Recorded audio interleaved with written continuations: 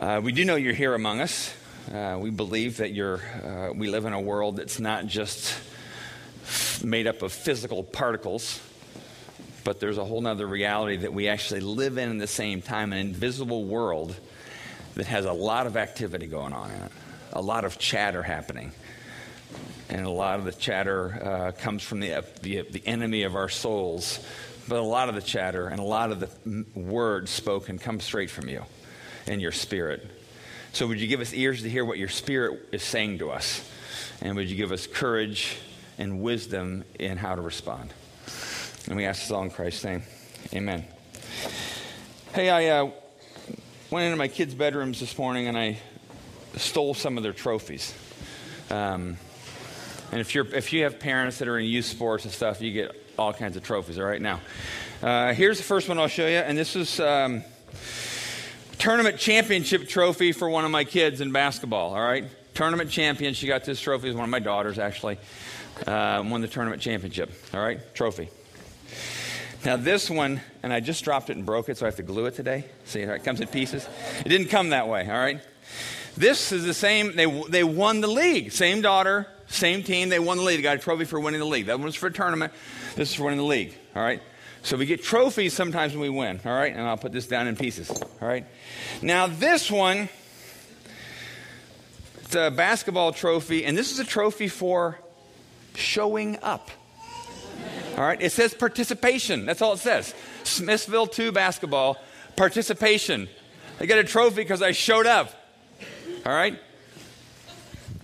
This is another show up trophy.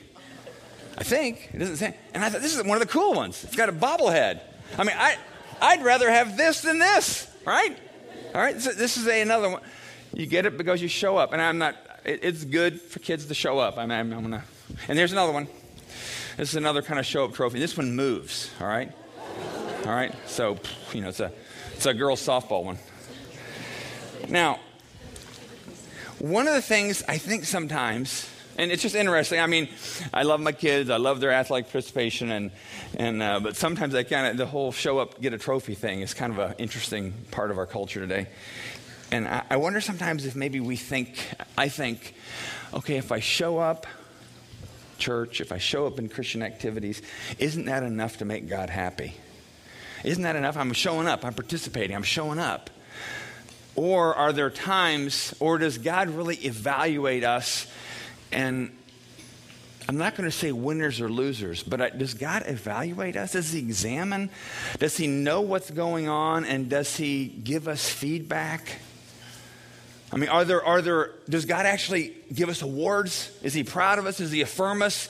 Does he say, way to go? And are there times where he says, can we talk about something? I mean, can we pull out the red pen and mark up some things? I mean, we have a number of people here who are teachers and professors at IU or teachers in the public school system, and the red pen, And does Jesus have a red pen? And does he use it in our lives? And does Jesus give like affirmation and trophies for when you really do things well? And what we're going to look at the next few weeks from the book of Revelation is Jesus interacting with 7 different churches, and we're going to see that he applauds us in a lot of ways, but then he pulls out the red pen and he says, can we talk about some stuff? And he's talking to Christians here, so he's talking to people like us, but there's a series of conversations and things he has communicated to these churches. And we're going to look at the fact that, when we pray, Jesus, reveal yourself to me. Go to that next one. Jesus, reveal yourself to me. And I've asked everybody to pray that daily until 11:11. I mean, you can pray it beyond that too, but I just want to challenge you it takes 30 seconds to pray that for you, for your family, for friends. When you ask Jesus to reveal himself to you, sometimes he's going to reveal himself in a way that you're like, well, I didn't want that Jesus to show up. What's the red pen doing in your hand? Because sometimes when we pray, Jesus, reveal yourself to me, what he wants to do is reveal myself to me. And it's like, ooh, I don't know about that. So sometimes when you pray this prayer, he will show up. He's going to show up in some ways where he's going to put his arm around you and say, way to go. Way to go. But he's also going to show up sometimes and say, can we talk? There's some stuff we need to talk about. So go to the next one and then go to the next one. What we've been doing in the last number of weeks, we're going to do for a while, is the book of Revelation. It starts off with the revelation of Jesus Christ. The book of Revelation is about the opening up and the unveiling of Jesus Christ. It's not ultimately about end times. It's not ultimately about who's going to be who in the end of times in the last battle. Those things are part of the larger story, but the larger story, the big star of the show, is Jesus. And he's unveiled in many ways. In the very beginning of the book, it's John. Go to the next slide, Stephanie. John was one of Jesus' original disciples, a friend of Jesus.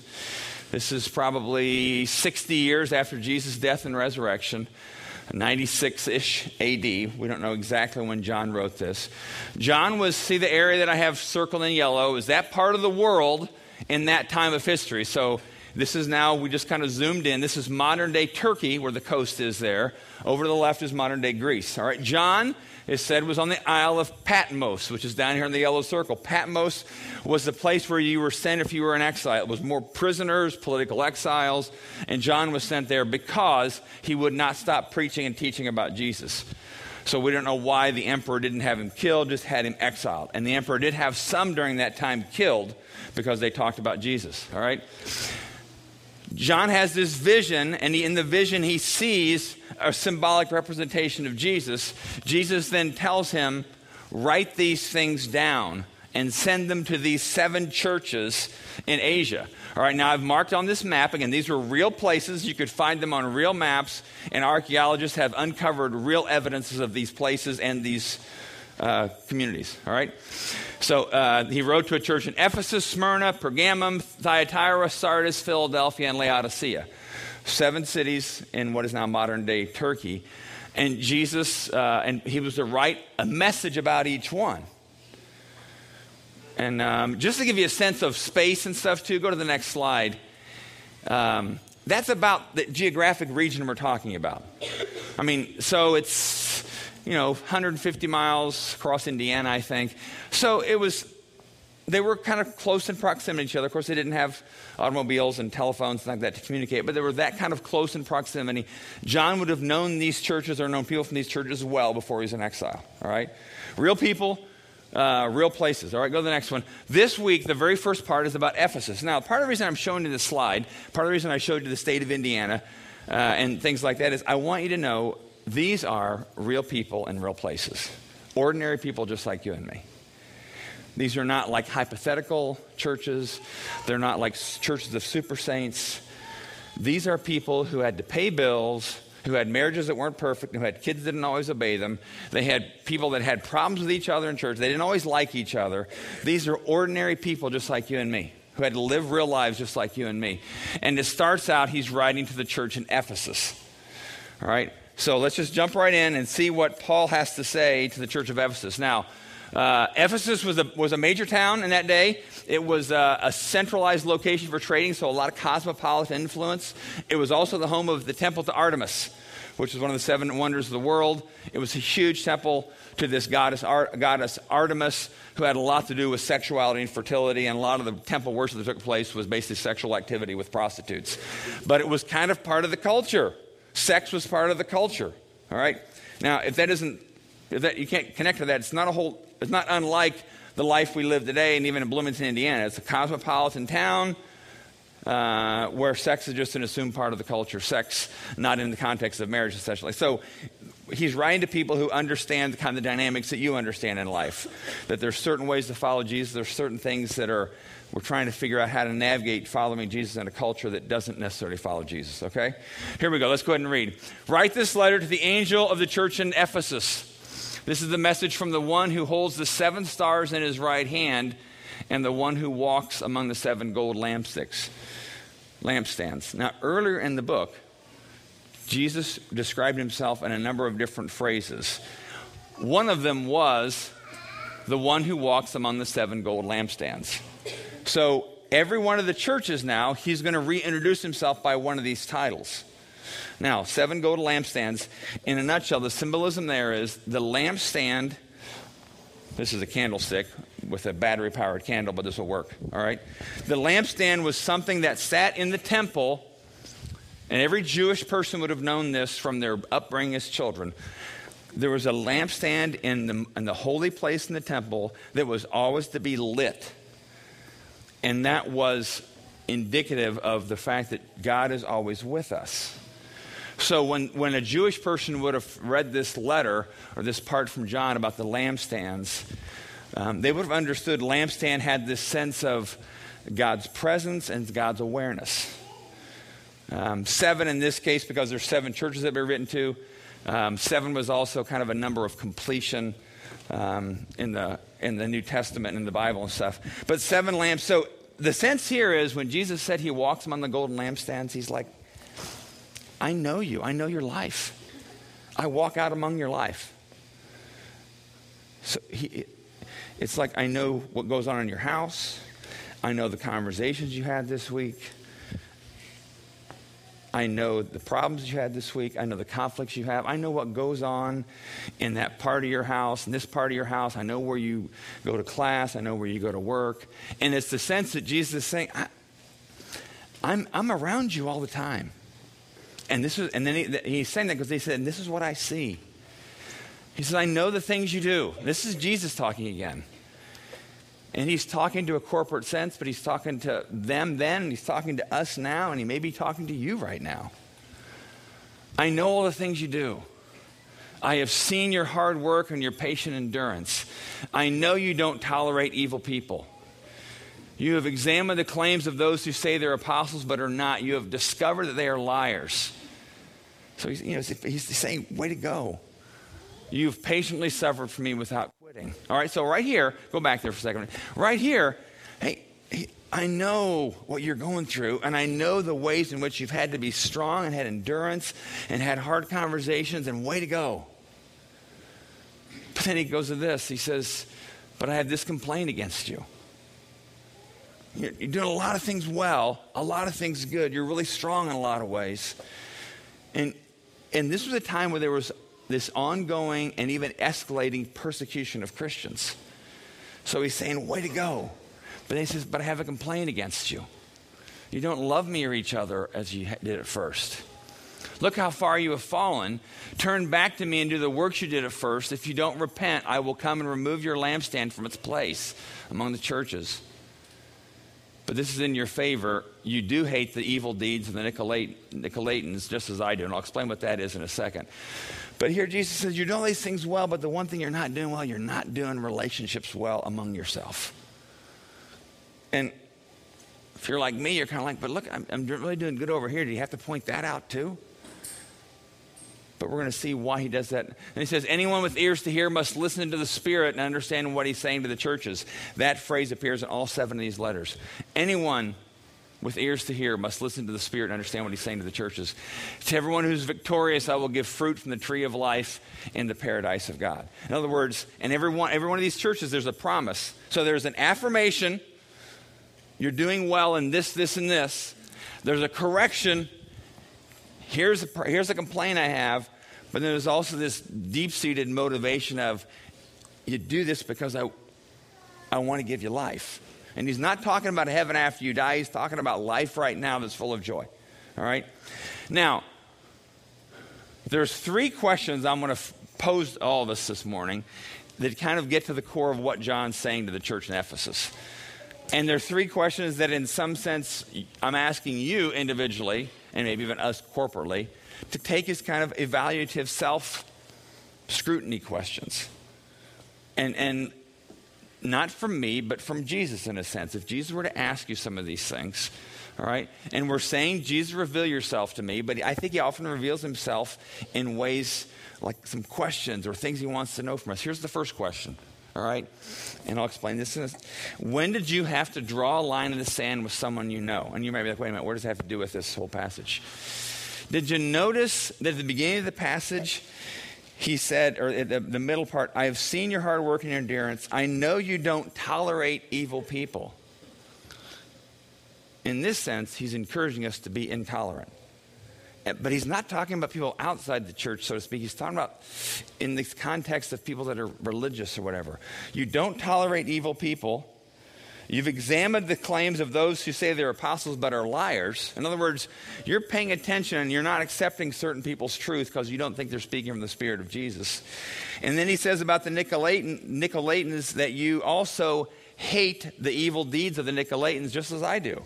I mean, those are kind of hard-line words. Now, the Nicolaitans were people, in a nutshell, they were people who were trying to figure out, how do I follow Jesus but not stick out in the culture? How do I follow Jesus but still do the societal acceptable practices of like the sexual mores and sexual norms of the culture I find myself in Ephesus? How can I do this, follow Jesus, but not look weird with this whole thing about sexuality and where my idolatries lie? I mean, is that connected with anybody? How do I follow Jesus but not live according to the norms of my life today when the world around me says all this about sexuality and what should we adoring and giving our time and energy to as our idols? Because what we hate is, what we fear is, I don't want to stick out. I don't want people who are not Christians to think I'm weird. So we're trying to figure out, how can I kind of live in both worlds well? And what John is challenging, and he's affirming them, what Jesus is affirming in them is, there are times where you have drawn the line in the sand and you've done a good job doing that. Now, that may sit with some of us kind of, it's like, wow, Jesus is calling somebody liars here. He's saying he hates the evil deeds of certain people, and he's basically saying you need to be intolerant of things. And there are times where those kind of hard kind of conversational realities are part of what it means to be a follower of Jesus. Now, I'm not saying we should look for those. You don't go pick a fight with somebody. But some of you have had drawn the line in the sand conversations with people in your life where you've had to cut off a relationship. Maybe it probably wasn't about a doctrinal issue. It may have been about just something had to do with your life with Christ. You knew that if you were going to continue to follow Christ wholeheartedly, that something about a relationship had to change. It may have been a dating relationship. It may have been a married relationship. It may have been a friend you work with, somebody you know, mom or dad. It may have been somebody you knew in a church that you felt like was pushing you in a certain way that didn't feel like it was the Spirit of Jesus to you. And I know there are people here who have had to end relationships because they knew that Jesus was asking them to walk this way and the relationship was pulling them that way. That's what John is. That's what Jesus is saying to those people. Way to go. Way to go. I know those were hard conversations for you. I know that was difficult for you, but way to go. Because there are people that will always try to pull you away from following Jesus. Some of them wear religious garb. Some of them are pastors like me. Now, I'm not saying I'm trying to pull you away, but you need to always be even listening to what I say or Dan says or anybody that says in this church, and you need to determine, are they pulling me away from following Jesus, or are they encouraging me to follow Jesus? If we're pulling you away, have the hard conversation, and then you may need to walk away. If that means you follow Christ better because of, I don't think that happens here, but I'm not going to be ignorant enough to think it couldn't happen here. All right? So there are times, and there are some of you right now that are probably debating and know you need to have one of these draw the line in the sand kind of relational talks with somebody. Or in your mind, you need to draw the line in the sand. Because Jesus is saying to these people, way to go. Now, let me tell you one of my own experience with this. I have a long kind of standing relationship, or had one, with an individual who I knew through religious circles, church circles. And this was a person that, frankly, intimidated me and could control me.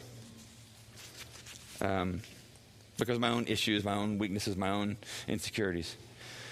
There was a time, and talking with this person face to face, and you know that you guys know this too. You have this conversation with them in your head where you're drawing the line in the sand, and then you meet with them, and you're like, oh yeah, okay, whatever you say. You know what I'm talking about? You have this conversation in your head and it goes really well. And you say what you mean and you say it with clarity, but say it with kindness, but you say it firm and it goes really well. Then when you actually see them in person, you're like, no. Sure, yeah. This particular person, I had many of those times where I had this great conversation in my head. And then when I met with them, it was like, I just kind of melted. Because I was afraid. I was a wimp, whatever. Whatever term you want to use, whatever biblical term, wimp, whatever. This particular time, I had to call this person on the phone about something where it was a draw the line in the sand thing. And I was like, my heart was... and again, you know what I'm talking about. You've had those times. And if you haven't, you're not human, all right? And I call him on the phone, and I had to start saying, I had to have a drawing the line in the sand conversation. And this was somebody that, in some circles, people respect spiritually, but that's a whole other conversation. And in this particular time, I said what I wanted to say with clarity and with passion, without being a harsh jerk to them, but it was a hard, clear, firm conversation. So hard, clear, and firm, the person hung up on me. I wasn't being a jerk. I really wasn't. I've been a jerk before. I know what that's like. I've had people hang up on me because I was a jerk, okay? This time I wasn't being a jerk. I was being clear and firm, and they didn't like the line being drawn, and I was drawing it out of the sake of Jesus. And I won't go into the details why. I hung up the phone, and I was just like...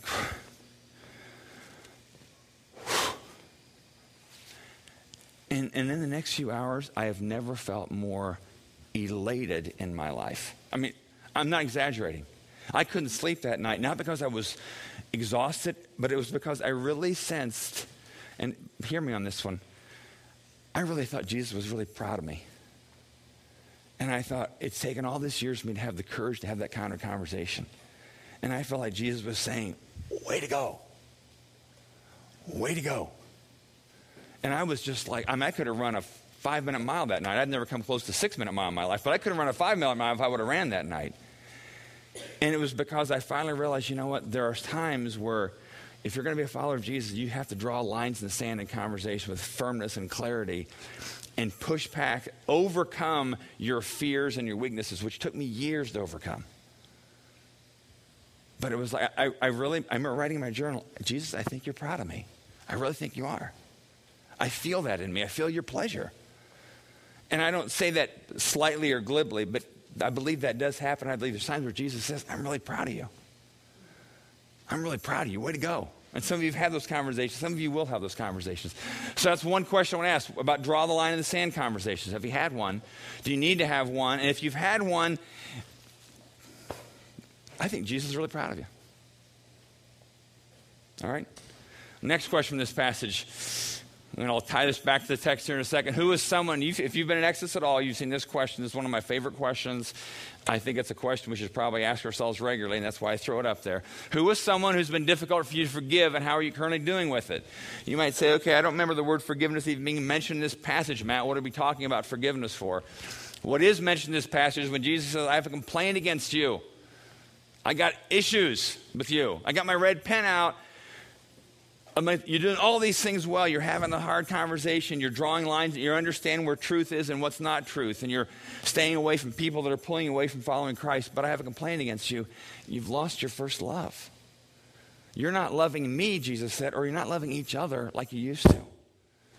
And maybe it's because we're wearied by all the line in the sand conversations. And then what happens? We become suspicious of other people, even that we love. And he's saying then the relationships of your churches are becoming shallow and not together and loving because what breaks apart relationship? Usually it's a forgiveness issue. I mean, think about when people talk about their marriages kind of losing love. Well, often it's because there's these little obstacles of issues that we can't seem to talk around. And they become these big obstacles between husband and wife. But it's also true in your friendships. It's also true in this church. I mean, if you're human, like me, you will hurt people. And if you're human like me, you will be hurt by people. There are people in this church who have hurt people in this church. I have hurt people in this church. People in this church have hurt me. It's just a whole domino effect. It's like, well, why do we go to church then if we're going to hurt each other? All right. I was having a conversation this week. There was a guy who came to my house, did some kind of plumbing kind of work. Well, he wasn't plumbing. I'm just saying that because I don't think anybody knows him here because he's from out of town. But he's a Christian, and he started talking about the church he goes to, an hour from here. And he knew I was a pastor, so even though he was there to do work for me, he kind of wanted to talk about church. I was like, okay. I really didn't want to about church. It was my day off. Like, okay, with a plumber, whatever. And he just started going off about this meeting they had as a congregation. They were trying to decide whether to let this organization use their building, because this organization had, some people thought they were liberal, some of them were, so we shouldn't let them use our building. And this guy he's sitting on my front porch, and he's getting worked up when he's telling about this debate among the congregation in this congregational meeting. And he said, and I finally told these people, this is why I don't belong to any church. We always end up fighting. He said, I will not belong to any church. I won't do anything, because and I was standing there thinking, but that's all we've got is the church. That's what Jesus gave us. And I'm not going to go into all my history, but I've seen the worst of worst in a lot of churches. I've been a part of it, right in the center of it. And I know people can be ugly to each other, really, really ugly. And I can be ugly to other people. But Jesus loves the church. I mean, he's taking time to tell John, tell these churches this. He loves his bride. Is his bride perfect? No. Is his bride beautiful all the time? No. Does his bride really irritate him? I'm sure. But there are some people that have this mindset of, I just don't do church. The American church is defunct. It's failed. And I'm just like, that's what Jesus left us. That's his bride. So you might think, yeah, I can't because I don't deal with these people. But maybe that's part of your issue to try to figure out, how do you live in a community of people who are human like you are, who are growing in forgiveness and reconciliation and confessing to one another. But we're not there yet. So again, I'll ask you, who is someone who's been difficult for you to forgive, and how are you currently doing with it? And I'm saying maybe that person is part of a spiritual community. Maybe it's this church, maybe it's church back home, maybe it's a Christian group you're a part of. And Jesus would say, that bothers Jesus if we let those things stick. Even to the point where he said, if you don't repent, and repent in this case, he's just saying, if you don't stop living your life in that unforgiveness, distant relationship that you've created with people in your spiritual community, Jesus says, if you don't, I'm going to take the lampstand away from you. You know what that's like he's saying? If you can't learn to love others who have hurt you, if you can't love others who are unlike you, if you can't love others who irritate you in your community, Jesus says, not in a mean way, I'm leaving, is what Jesus says. I'm leaving. I'm taking the lampstand from you. And he's not saying I'm taking my ball and going home. That's not Jesus. But he's saying, I will not exist where there is relational disharmony and disunity that is becoming the norm and nobody cares anymore.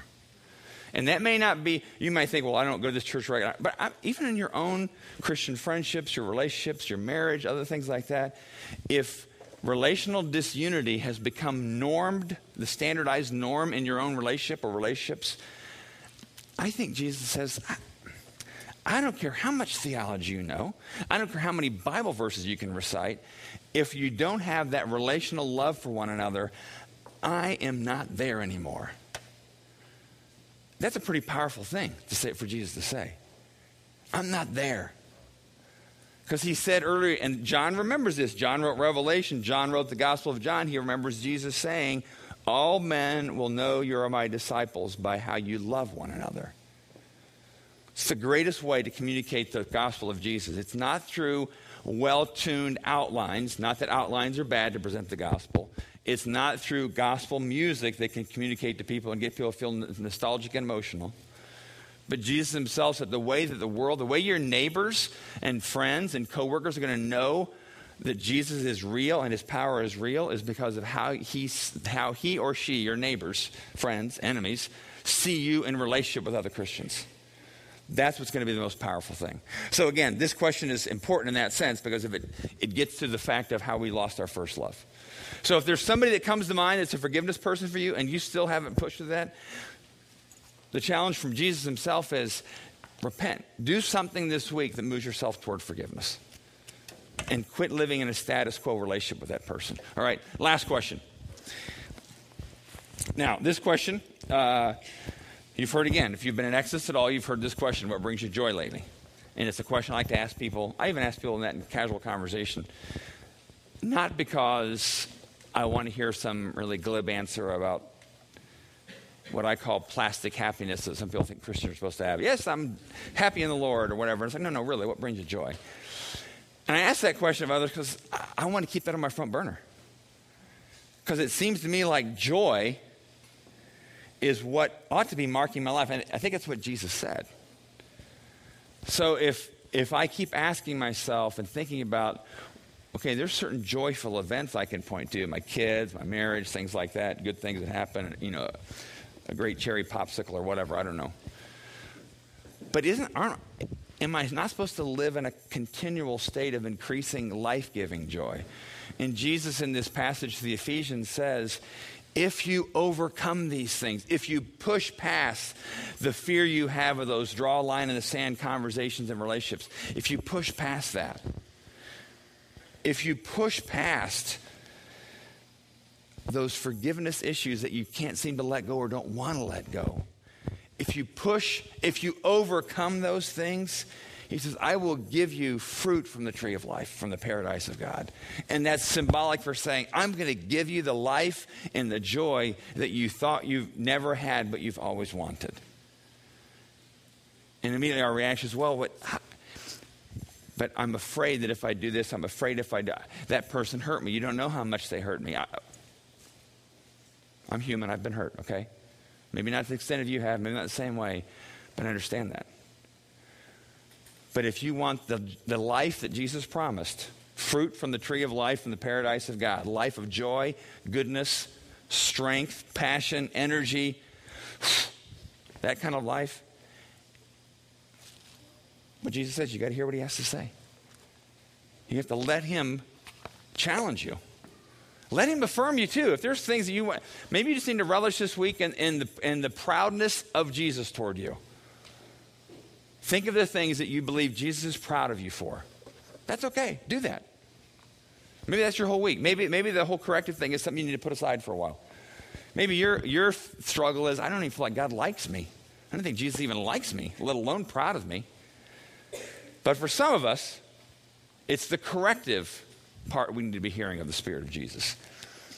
Some need to hear affirmation, and I'll let all of us kind of make that decision in our life with God. Some of you need to hear affirmation from God. Let him affirm you this week.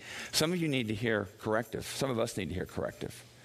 And all of us because we want to have that kind of life that Jesus said he promised us. Let me pray, and then we're going to take communion. Jesus, we thank you, Jesus, that you walk among us. That you walk the streets of Bloomington. You not only walk the streets of Bloomington, you come into our homes, our apartments, our dorm rooms. You get in our cars, you come where we work, you see our conversations, you see even the turnings and twistings of our heart. You see the things we've done really that make you proud, and you've seen the things that we've done that just kill your heart. But Jesus, you love us anyway, and we want to respond to you. We want to hear what you have to say and respond.